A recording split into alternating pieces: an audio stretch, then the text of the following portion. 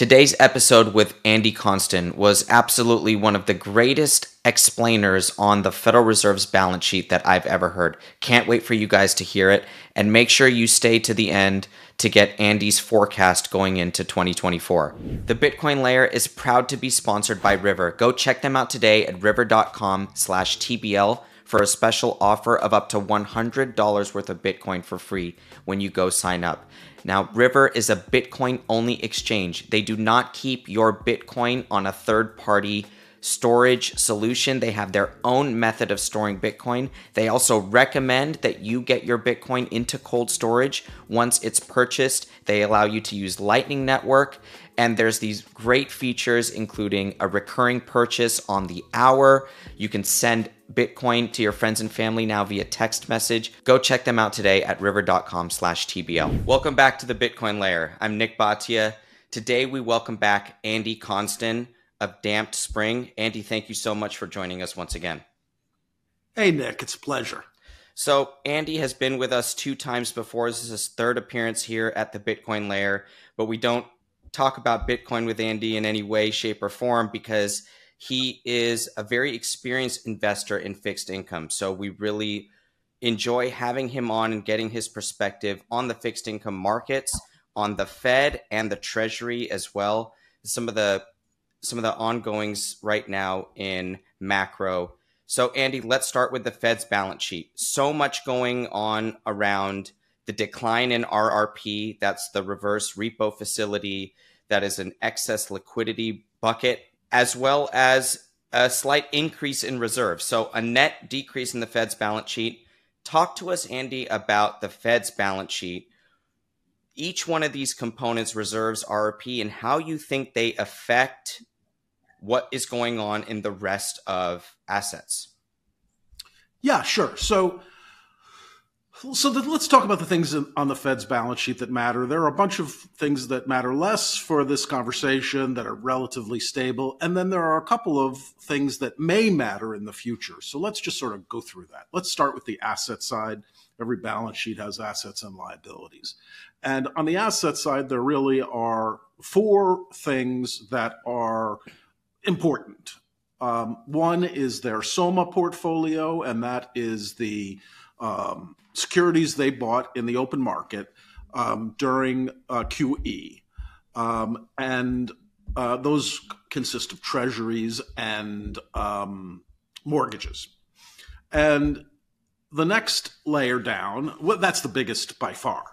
The next layer down is currently, doesn't have to always be this way, but currently the one that matters is the BTFP program. And the BTFP program was instituted during the banking crisis we had in March, in which 4 banks went under and a number of other banks were vulnerable to going under, primarily due to their large investment in at the time, we're talking about 2020 to 2022, low interest rate long-term bonds. And because those bonds fell in price, that caused these banks to,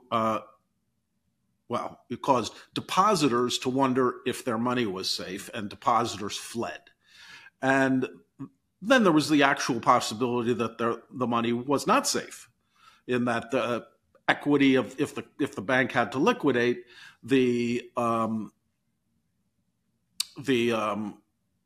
depositors might not be able to be made whole. So 4 banks were liquidated through the FDIC mechanism, and the rest of the banks were provided a backstop program. And that backstop program is called the Bond Term Financing Program. And what that program is literally the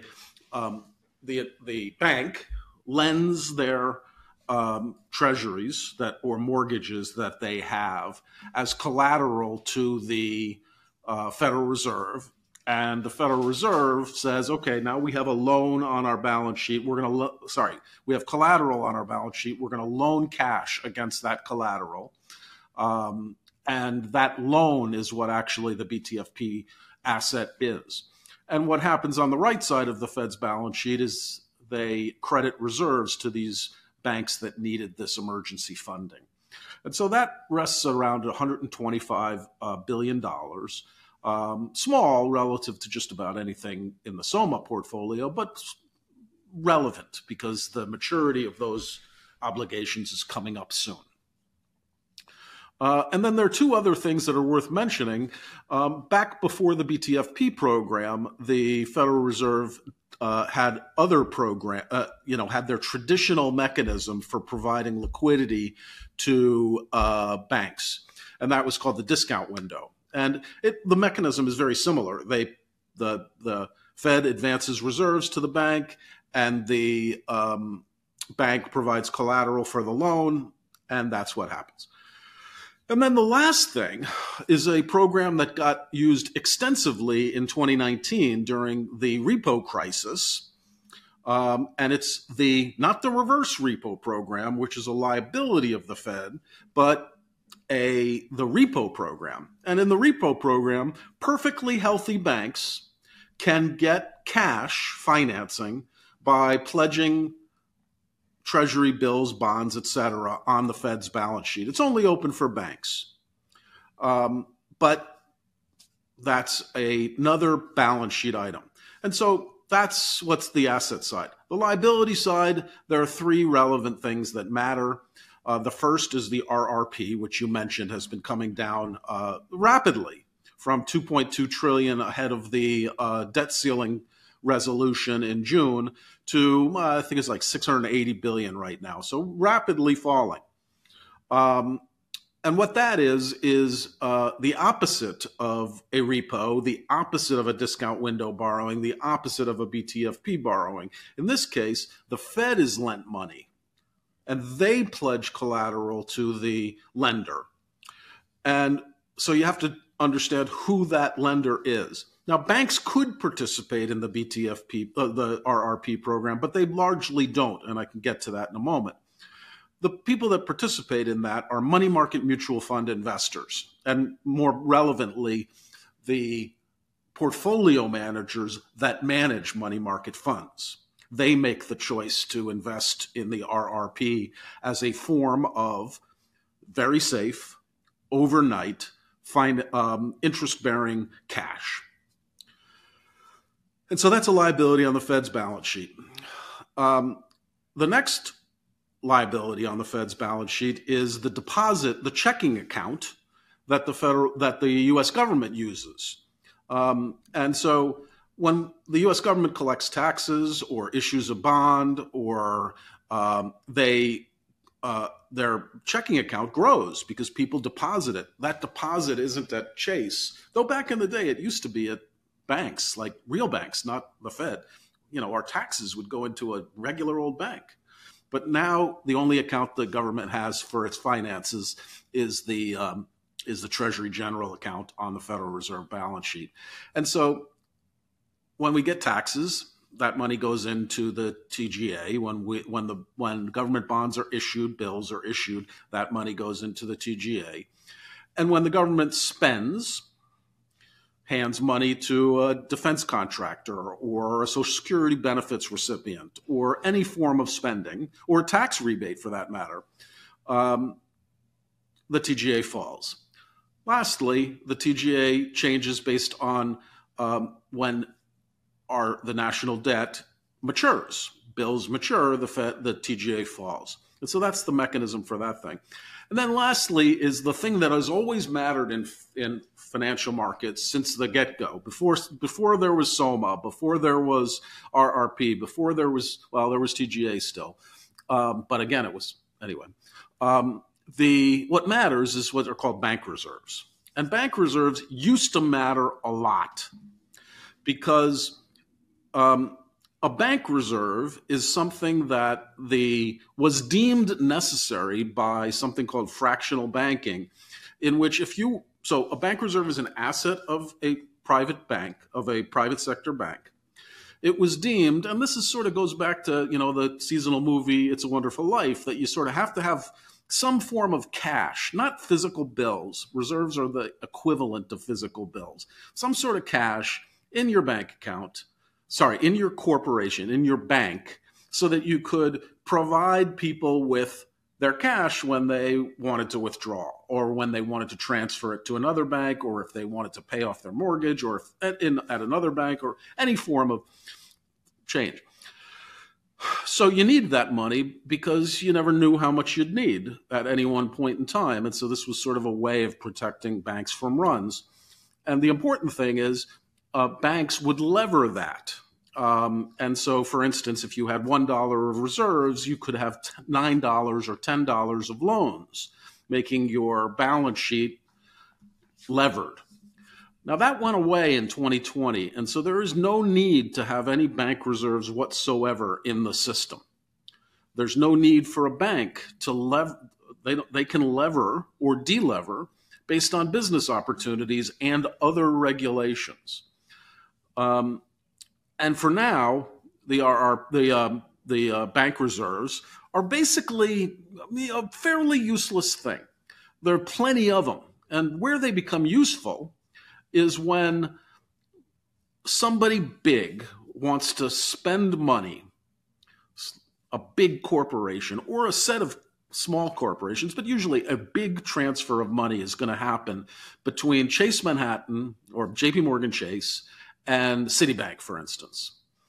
And the way that actually happens is they swap reserves.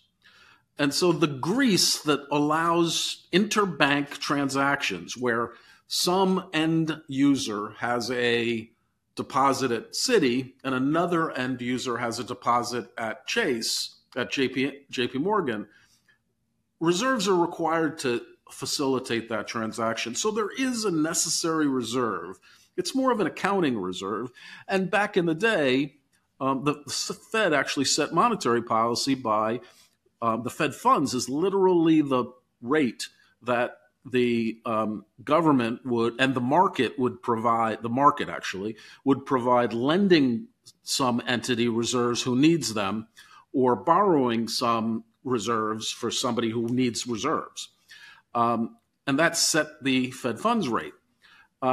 Now that rate is hardly used. So while it is the rate they quote, the important rate is the what's called the SOFR rate. And the reason I bring that up is because it will be the important point when you come back to do all these changes matter to the economy. Anyway, that's the composition of the balance sheet and what exists. Well, it's a fantastic breakdown, and we're definitely going to provide the viewer with some graphics to show the size of SOMA, which is the Fed's Treasury and mortgage-backed security holdings. It's their open market account. We're going to show the size of that relative to some of these other asset line items, including the March Regional Crisis Bailout Facility called BTFP, the discount window lending, as well as the standing repo facility, which right now isn't used that much. We're also going to show the viewer the liability side and relative comparisons of the size of the reserve balance right now that Andy is talking about versus the reverse repo facility, which is declining, and the Treasury general account, which is, of course, not that big relative to the other, or let's say to the reserve line item, but still can have an impact on the economy. So, yeah, Andy, let's get into reserves. You bring up this great image of one end user transacting with another, Chase sending money to Citi, and in that way, the physical reserves in the system are required at that time. So what is it about reserve constraint? Talk about this ample reserves framework that the Fed has. Where is reserve constraint? We'll get into RRP and maybe what will happen when RRP hits zero, or maybe you could even start there. What is the constraint? When does QT start to impact? And then, but QT relative to the RRP line item and the reserves line item? Sure. I mean, it's a complicated thing. Let's start with the reserves item. So because the regulation has changed and we no longer are in, they call it an ample reserve regime that we're in now. That's not even true. We have, there is no reserve requirement. So I don't know what ample really means when you don't have any reserve requirement at all. So how do banks get regulated? What's important for the depositor, for the FDIC who insures the depositor, for the shareholders, for the debt holders, for everybody who owns either an account at a bank or a security that a bank issues? Well, what's important is the risk they have. And so the thing about fractional reserves was that it was a regulatory regime which allowed that didn't distinguish between a bank that would be offering, really bad loans to the worst possible borrower at 10x leverage versus a bank that would be buying, the highest quality government guaranteed mortgages with leverage. And so if you think about the shareholder of those two things, one would expect a lower valuation on this much, much riskier venture. Now, that isn't to say that it's not a good business, but it's not a regulatory useful tool. So for years now, it's Basel 1, 2, and 3 has been moving the world to one in which what matters is stress tests and can the assets of the balance sheet of a bank withstand market price shifts such that the various stakeholders, from depositors to shareholders, are safe. And it was deemed reserves not being useful for that thing. And so they've been basically eliminated. But there has to be some, because those transactions I talked about happen every single day. That every single day, every bank in the world sees what it needs to send to all the other banks in the world in terms of the reserves, because a transaction happens such that they have to transfer money from one of their clients' accounts to another account at another bank. We all do it all day long. And so you have to see what the net of those two things is for every bank across all their potential banking interactions. And then you have to total it up, and then you have to make sure it all goes in the right place. And then net, you have to make sure that you had enough for the day versus not enough.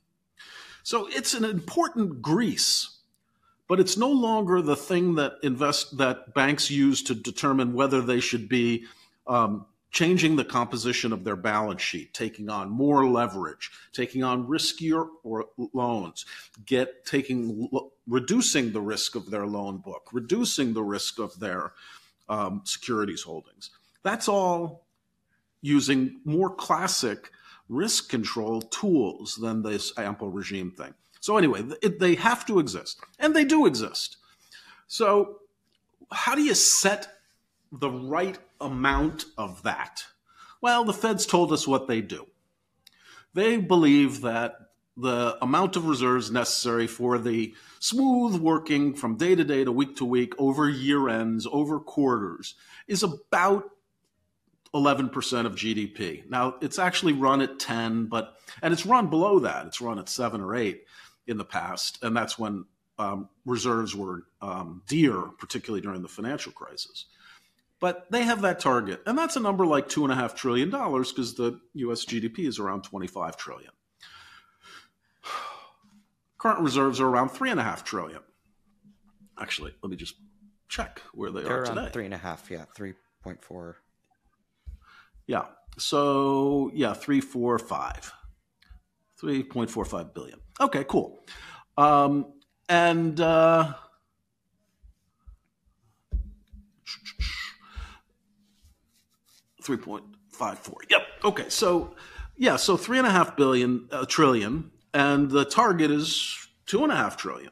So there's a long way to go with reserves, and in terms of getting reserves down.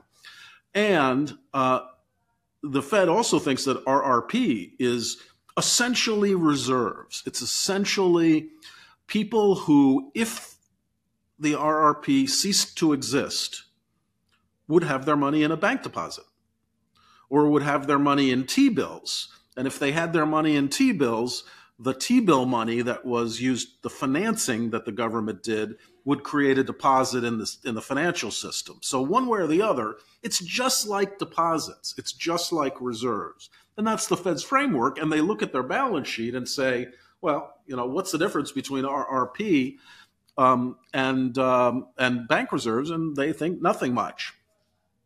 So their target is to get the combination of those things, which we know is around 4.2 trillion, down 1.7 trillion.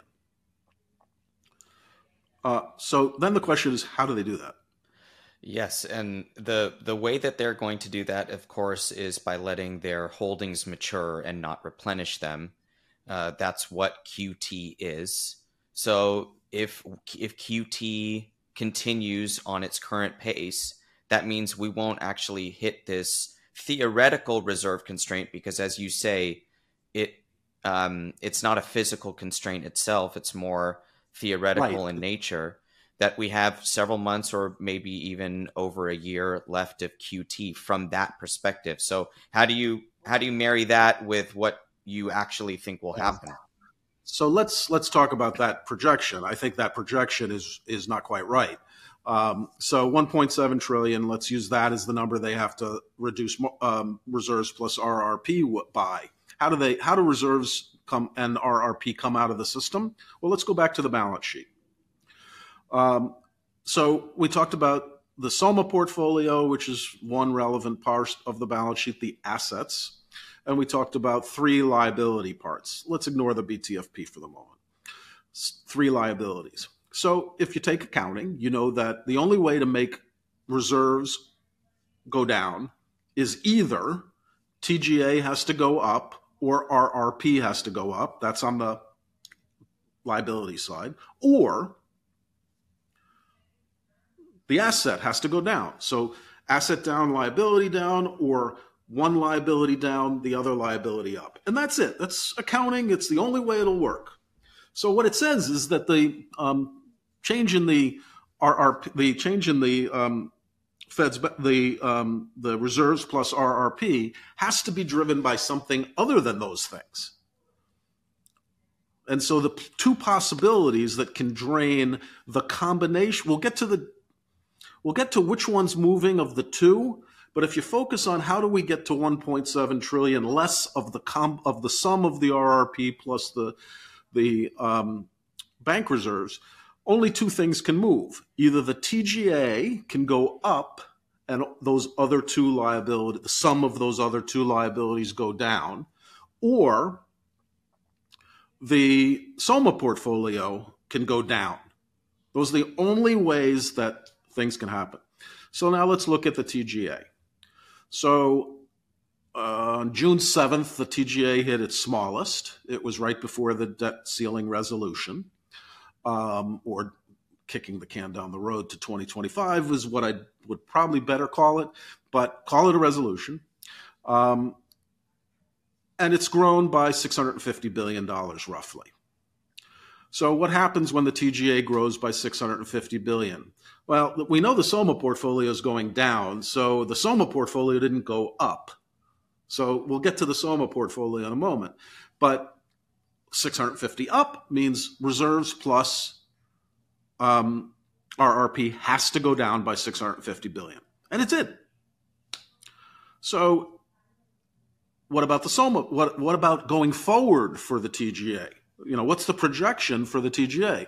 Well, currently the target is 750 billion, and it's 650 billion. I don't remember what this week's data is. It's around there, and it swings a lot because the TGA, as I said, is your checking account. If anyone's had a checking account, you don't time the inflows and outflows perfectly. The balance sheet, it moves around every single day, literally every single day.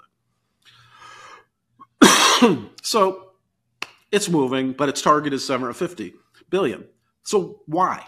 Why is it 750 billion? That's probably the most important thing you can take from this is why is the TGA the size it is? And the answer is that the Treasury has a very specific rule. And it comes from disaster recovery after September 11th. And that rule said that, listen, we don't know if we're going to have another market disruption event where we're no longer able to issue any securities for a week. Let's use a week. And now we say, okay, we're not going to be able to issue any securities. What are our flows? What are our outflows going to be? We can't raise money. Taxes are going to be what they're going to be. And I don't know the details, whether taxes are still assumed to come in, but I think they are. Anyway, that's not important. The big thing is, if they have a big chunk of money that needs to be paid over the next week, which includes T-bills maturing and any expenditures they need to make, and the market has had a market disruption event and closed the issuance market, the Treasury would be SOL. And they need to prepare for that eventuality. And so the minimum that every single day, the guys at Treasury look a week forward and say, okay, how much money are we going to need next week? And they make sure the TGA is big enough to pay those bills without funding. And they do it, they project it, but you never know what next week will bring, right? Because next week you might have gotten a big tax inflow that you weren't expecting, or maybe you didn't get enough taxes that week. And so every week they recalculate that. And good people out there can, roughly come up with a number, and the basic number is $750 billion. So that's their target, and that's what they keep it at. So is it going to grow? Well, it could. Can they spend the TGA? And this is a lot of conspiracy theory stuff, which is good for us right now, which is, can Janet Yellen just spend the TGA, flooding the market with the spending she was already going to do, but not issuing any securities to sop up the liquidity? That's what happened the first half of this year. She spent the TGA from $750 billion down to $40 billion. And didn't have to issue any securities to sop up that liquidity. And so lots of lots of assets that benefit from lack of issuance rallied the whole first half of the year. Now that she's been building the TGA, and now that it's back all the way to its minimum level, the question is, can she do it again? And the answer is, the only reason why she's ever done it before, or any other treasurer has done it, Treasury Secretary has done it before, since September 11th, is when the government was going to be shut down. Hey, we can't issue because we're at a debt ceiling, but we got to pay our bills, so we can't issue. It's just like a market disruption event, but we can't issue, but we got to pay our bills, so we got to spend the TGA down.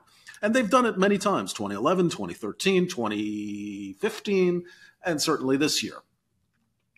And so that's a overarching thing that forces them to spend the TGA.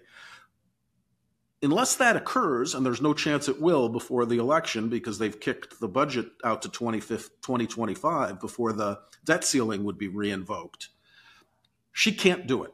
So that conspiracy theory is just garbage. She can't spend the TGA down. Now, good news is, maybe I'm wrong. Maybe Andy's crazy and he's wrong.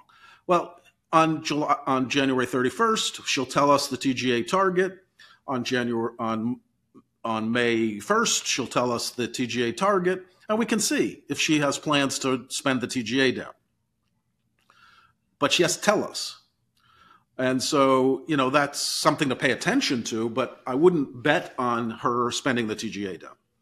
So that's how the TGA works. And basically what I'm getting at is the TGA has been built, which has caused the other part of the liabilities, RRP plus reserves, to fall by $650 billion. But it can't build anymore. It's not going to build anymore. There's no need to build it. So the decline in RRP is no longer being fueled by an increase in the TGA. Okay. Now let's get to the SOMA portfolio. The SOMA portfolio is, we know exactly what it is. It's the government the Fed demands its money back on $60 billion of U.S. obligations, and has roughly, they have a cap of 35 billion of mortgages, but it really only runs at around 20 billion of mortgages.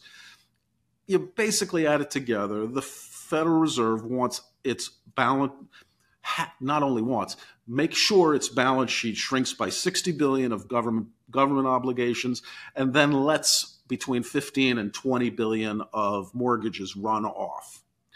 And so that means that every month, the SOMA portfolio is falling by 75 billion.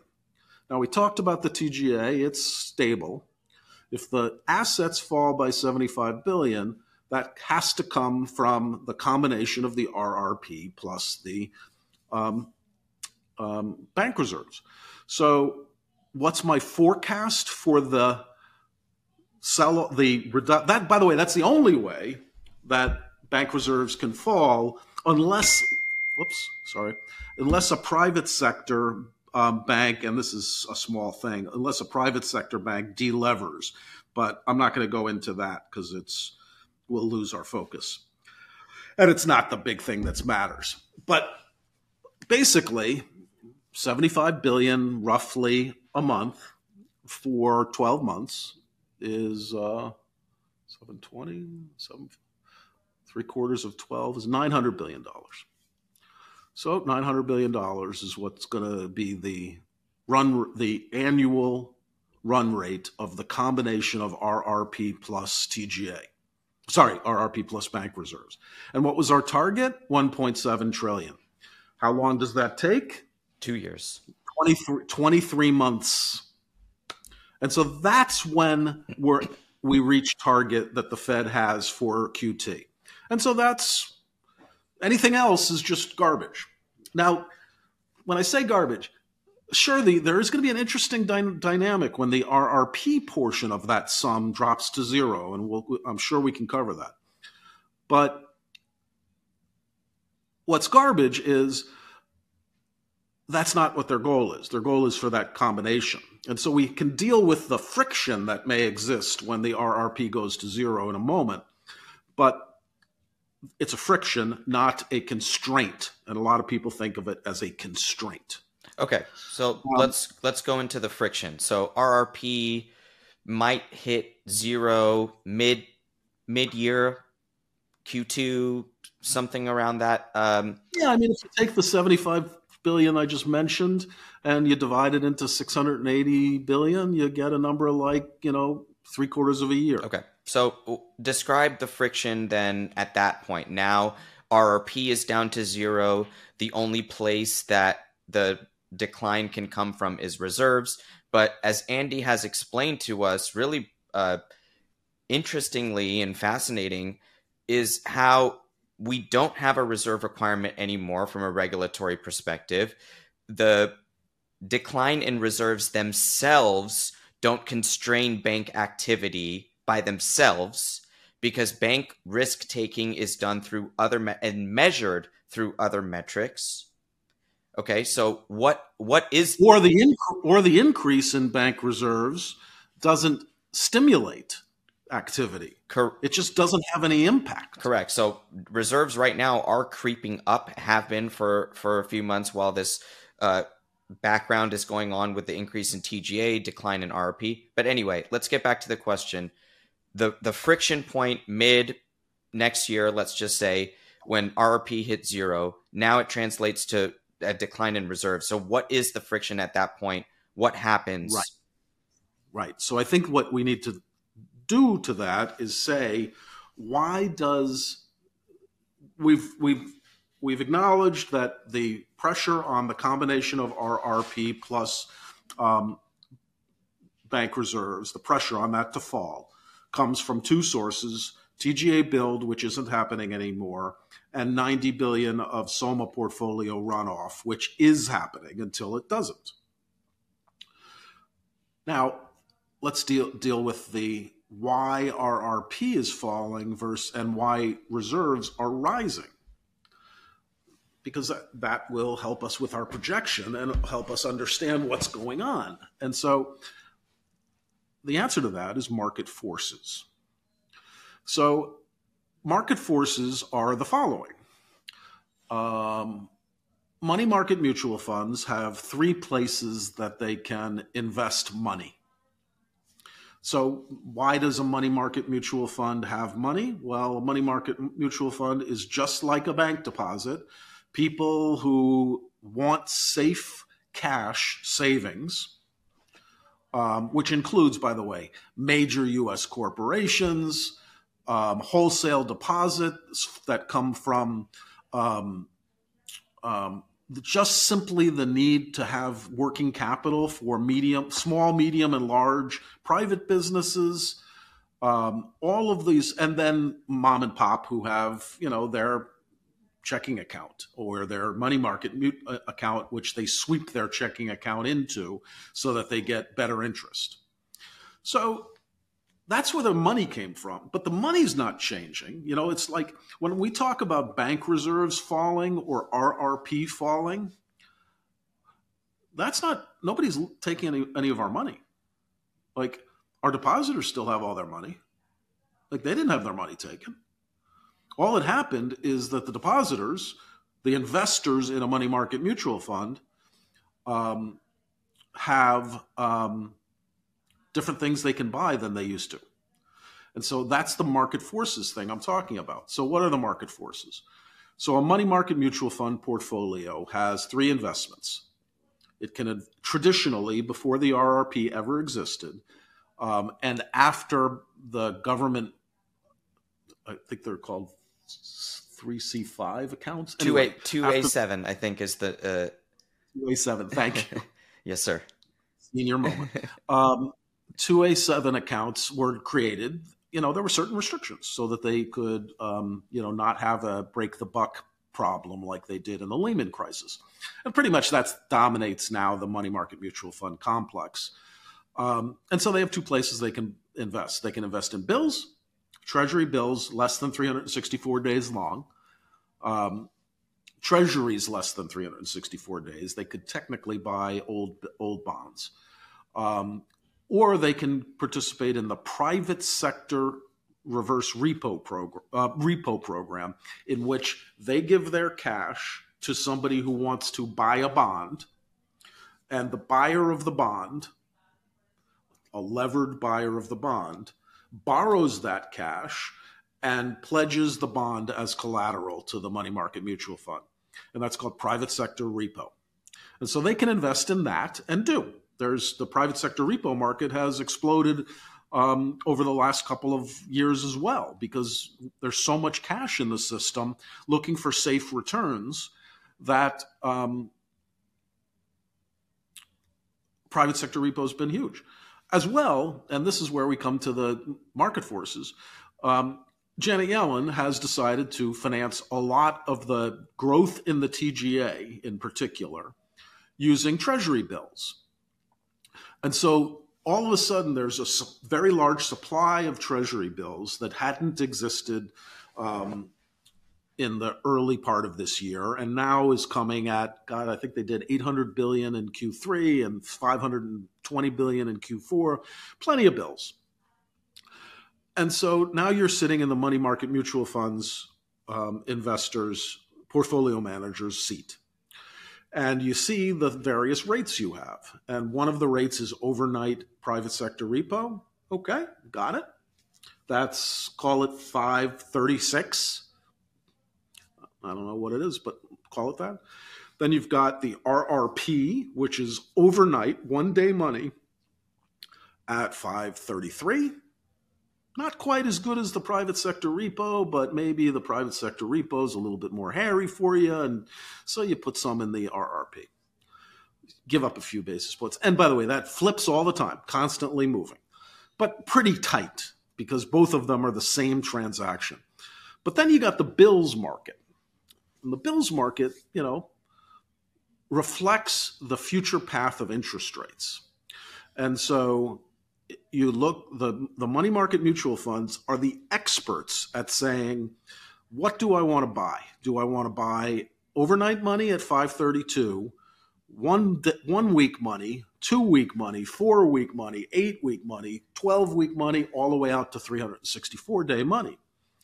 And so to the extent that those yields are higher than they were, the pressure for the money market mutual fund is to redeem its investment in the RRP, so the RRP falls, and invest in new T-bills the government sells because they have a higher market interest rate.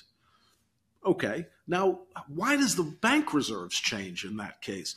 I told you that the RRP going down, absent SOMA, which is part of this, but absent SOMA going down, the RRP has been going down anyway, and the bank reserves have been going up. And so the reason that happens is when the money market mutual fund portfolio manager decides to take 1-month bills because they have a more attractive interest rate than overnight. And when I say more attractive, I don't mean higher. I just mean more attractive, because the path of interest rates is built into that. Are they more attractive or not? And they look at it and say, okay, I'm going to buy a bill. And so what happens? The government all of a sudden gets a bill, issues a bill, and the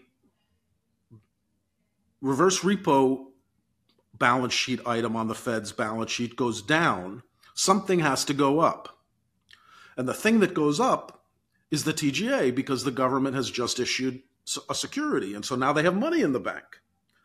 Then the TGA is spent in the real economy. It's handed to a defense contractor or a Social Security beneficiary, or just whatever the spending is spent on. Interest. And all of that money is placed as a deposit in some person's account. And the way that deposit is funded is the Fed reduces the TGA and increases the bank reserve. So that's what happens. So absent the fact that both of them have to come down because of the SOMA portfolio QT, they shift based on the interest rate available in the bills market and its preference relative to overnight repo.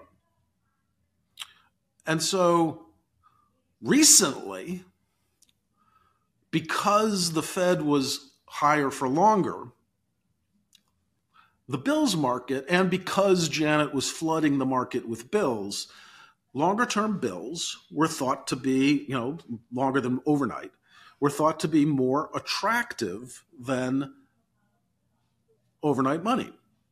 Meaning if you held a 1-month bill versus holding the RRP for an entire month, you'd do better on the 1-month bills, most likely. Well, and so that's what happened. So the RRP went down faster than the sum was going down, right? Because I told you, TGA and QT are causing the sum to go down, but RRP fell faster, and basically reserves didn't fall and that's the net of those things. So what happens now? Well, if you look at the bills market today, and the SOFR curve is the best curve to look at, you can see that 1-year bills, 1-year SOFR, are yielding, assuming the Fed is going to cut 160 basis points in the next year, in 2024. So now you're sitting there as a money market fund and saying, well, it used to be I could get 100 basis points of cuts priced into my T-bill, and that was attractive to me, and so I'm going to redeem some of my RRP and buy bills, and then that whole flow works. Now, that's 60 basis points worse to buy a 1-year bill than it used to be. Is that still attractive to me? Is any point at what part of the curve, where are the bargains in bills relative to RRP? And so you have to see that, and you have to see, have the market forces now made RRP the best investment a money market mutual fund can hold versus what had been the worst. And that's the market forces I'm talking about. And I think it's pretty interesting that you're seeing a lot of people just do the math I did with you and assume it comes out at the trajectory it has been coming out, even though the TGA is not growing anymore, because the market forces have shifted a lot. That also would have an impact on the preference of RRP versus bills, and then hence into the bank reserves. So we'll see, but I would say that it's definitely changed. That the bills overnight financing rate has changed. And I don't know what the money market, these are literally traders who trade this for a living and just, flick a switch on whether they want to own bills or RRP based on what they think is the best outcome. And they're trading it. And, maybe the market's ahead of the Fed now to such a level that the RRP guys are going to, the money market mutual fund guys are going to say, I'll stick it out in RRP. And then RRP could grow instead of fall. And the reason potentially that RRP would grow in that scenario is, like Andy was explaining, it's about relative value, relative attractiveness. And if you see bill yields very, very inverted to where the RRP rate is, the relative attractiveness of buying that bill declines. And you might just prefer to keep your money in that overnight facility. And Andy, just so you know my background, I do come from a 2A7 seat. That is my background. And I wasn't at a money market fund that had access to RRP, because that is reserved for the Bank of New York Mellons of the world, State Street, etc. And there are a number of funds that do qualify and have that direct line. We were below that tier, but it is my background, and making that judgment on the money market curve of, do I keep it overnight in private repo? Do I go out into 1 month bills? Do I go to the 6 to 12 month part of the curve because of that relative attractiveness? It is my background, and that's what we try to, Fascinating. yeah, it's what we try to provide people at the Bitcoin layer, because we have a Bitcoin focus in our overall approach to investment, but it doesn't hide the fact that we come from the money market breed. And this is what we do, is we're looking at the SOFR curve. When I was trading, it was more the euro dollar curve that has evolved over time as well. But yeah, I just wanted to share that with you, because when we're doing this analysis and I'm asking these questions, I'm learning a lot from you today. And it's that 2A7 mind of mine that's going to work here, and really trying to. Hey, Nick, as a question, the RRP and so I get it, you didn't have access to the RRP, but the RRP and the private sector repo are, except for the practical issues, now that you have tri-party repo, it seems modest. Those curves are still both overnight. So aren't you just comparing to, aren't you doing what I said? Basically, just you didn't have one of the two identical things that are Sure, RRP? you are. And the decision that we had was slightly different. As you know, as an investment manager with a mandate, you have your fiduciary duty to your clients. And so one of those duties was, when we are allocating repo cash to, let's say, Merrill or Citi or Goldman, some of the banks that we had lines with, you have a percentage cap. And it's not like you're just putting it, and you could put 25% of your fund at RRP and sleep at night, but you can't put 25% of your clients' holdings in a bilateral, or even if it's tri-party with Merrill, because it's not in the guidelines that you're allowed to do that. You have a 5% cap with Merrill, and it includes owning Merrill's commercial paper, CDs, the long-term paper that you have in that portfolio. And so you look at your corporate holdings, you're already at 3% in terms of your Bank of America, Merrill Lynch credit holdings. So then when you're exercising the repo with Merrill's desk, you only have 2% available of the fund, Yeah. and you don't have 5 lines open with every bank. You only have 1 or 2 because So what does that do? That pushes you into it securities. pushes you into securities. It pushes you into bills. It pushes you into commercial paper, discount notes, whatever you can find that has a If you look at the participants in the RRP by size, their allocation to the RRP is enormous. They clearly have no cap to what they have to do with the RRP, but I imagine you're right. Even the enormous funds have counterparty caps. And also, now that we know this, 2A7 funds also have liquidity buffers. Like, you have to have a certain amount of money in overnight money and a certain amount of money in, I think it's 7 day, but whatever it is. There's liquidity caps just to make sure that you can pay off and this is why it's like a bank reserve. You can pay off what is needed in the event somebody runs your money market mutual fund. So anyway, I think those are the dynamics here, and there are market forces that may cause RRP to stay above zero, and for that matter. So now the question is, what if it doesn't? So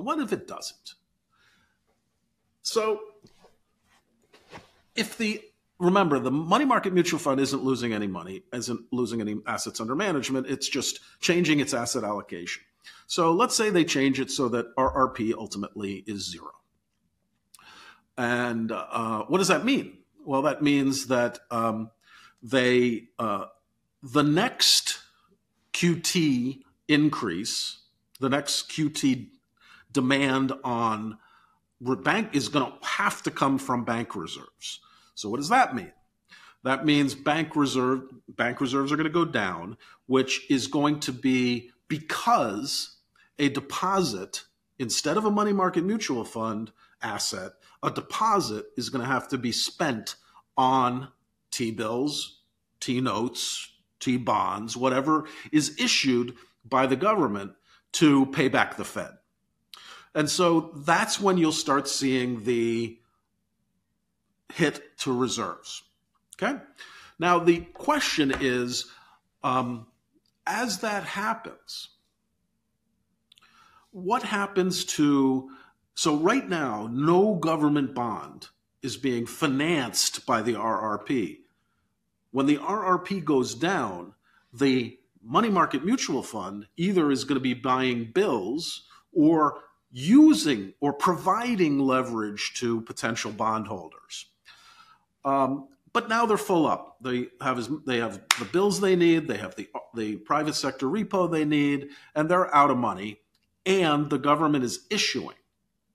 And so the friction that most people should be rightly concerned about is if the bills and bonds that are being issued by the government need to be purchased by leverage, it's important that ample repo is available. Additional repo is available. And so where's that going to come from?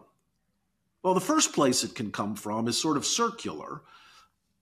The money market mutual fund can divest of bills and provide repo in coupons.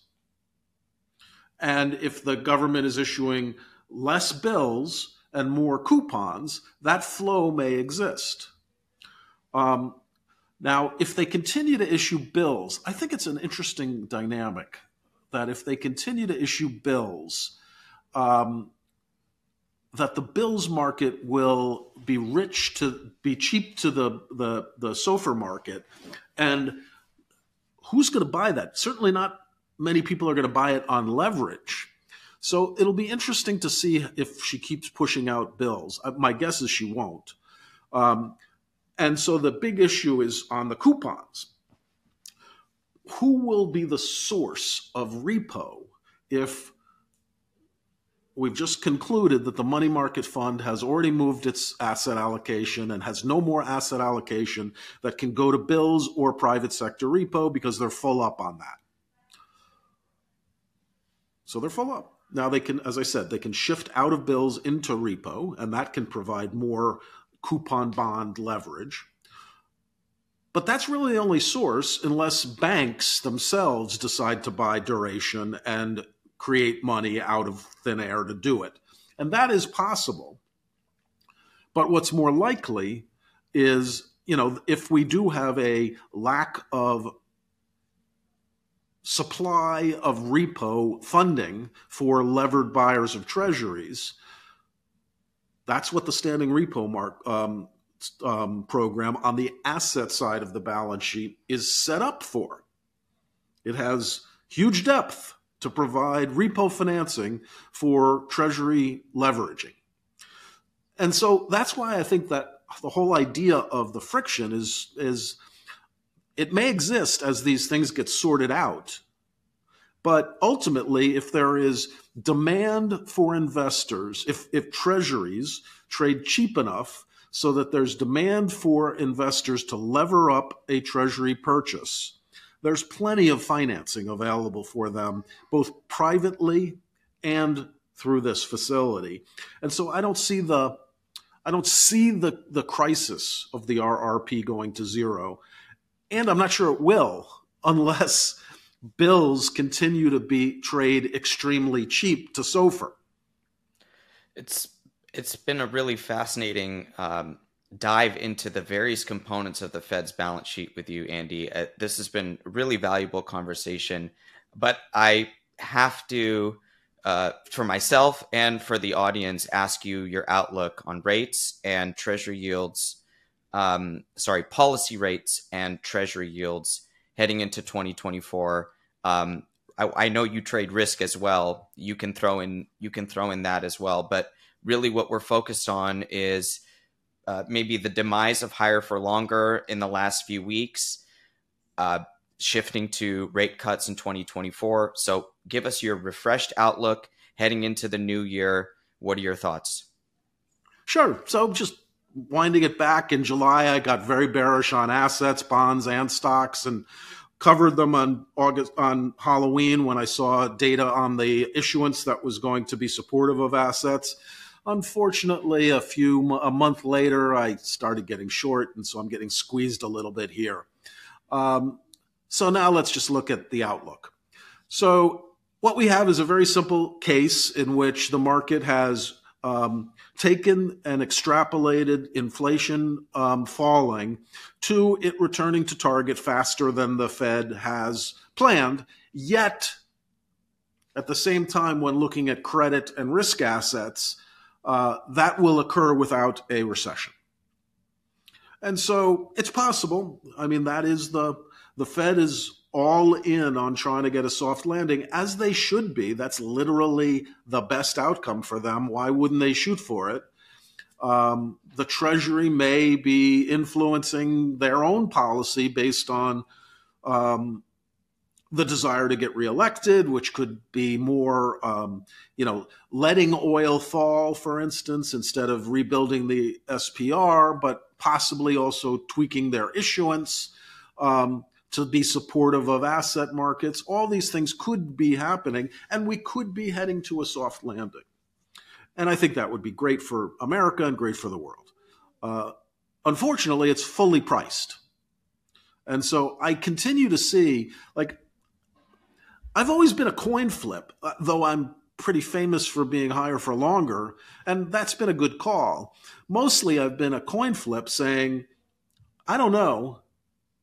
We're either going to have a recession because that's what it'll take to kill inflation, or we're not going to kill inflation and it's going to be higher for longer. But a soft landing is not my thing. As much as I would like it to happen, I think it's just very unlikely. And so that's pretty much my view, and that remains my view, which is I think the way that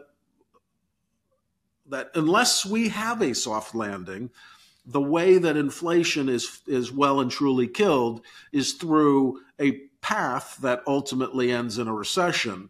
And as far as I can tell, we're very far away from a recession. So that tells me, okay, what's going to happen? And now let's talk about the rates market. As I said, 160 basis points of cuts priced into 2024, 60-ish priced into 2025. That takes the terminal rate down to 3-ish. And that to me is and that's actually already now in the market. That's literally where financing is happening in the private sector. Mortgages have fallen from 8% to below 7%. That's already occurring in the private sector. Asset prices have, I caught the bottom on asset prices, but now they're spiking even further than I expected. I consider that stimulative for individual pocketbooks, allowing companies to finance cheaper, allowing mortgagees to finance cheaper, and allowing those with assets to be more comfortable spending on goods and services, while employment is still tight, and forces of deglobalization continue to spend money in my view, in an inflationary way, and those don't seem to be being offset by some kumbaya globalization trend recurring. And so, who knows? Could inflation drop below target? Yeah, it's possible. I mean, sure. And my confidence that it's going to bounce, I think it's going to bounce because of this easing of financial conditions. And that we'll have another wave of inflation that'll have to be dealt with. And the 160 basis points of cuts priced in which is 90 basis points higher than the Fed said, 85 basis points higher than the Fed said, is going to come out of the market. That's my short-term view. And that'll impact the long end of the curve. But who knows? Maybe inflation is really well and truly killed. And that's great. Now the question is what's priced in. And every asset I see is priced in at their best case. Equities are priced for high real nominal GDP to support high earnings growth while interest rates remain low and the Fed pivots. Those two things are inconsistent with each other, but that's where equities are priced. The front end is priced with 160 basis points of cuts. Inflation expectations are at target across most of the curve. And nominal bonds long-term nominal bonds are trading with a substantial negative risk premium that's not quite as bad as it was this summer, but pretty bad. And so I don't consider assets to be very attractive. Now, that said, there's a lot of stuff going on in markets that could cause some form of further rallying on FOMO and all manner of expectations changes. And so I'm looking for, any sort of bounce on inflation to pound out assets and get short again. Andy Constan, thank you so much for joining us today at the Bitcoin Layer. We value your fixed income Treasury Fed expertise, and we look forward to having you back in 2024. Have a happy holiday and a happy new year. You too, Nick. Pleasure. All right, Andy. Thanks a lot. The Bitcoin Layer is very proud to be sponsored by River. Go check them out today for a special offer at river.com/TBL for up to $100 worth of Bitcoin for free. River is a Bitcoin-only exchange, and we want you guys to make sure you are getting allocated in the safest way possible. Go check them out today.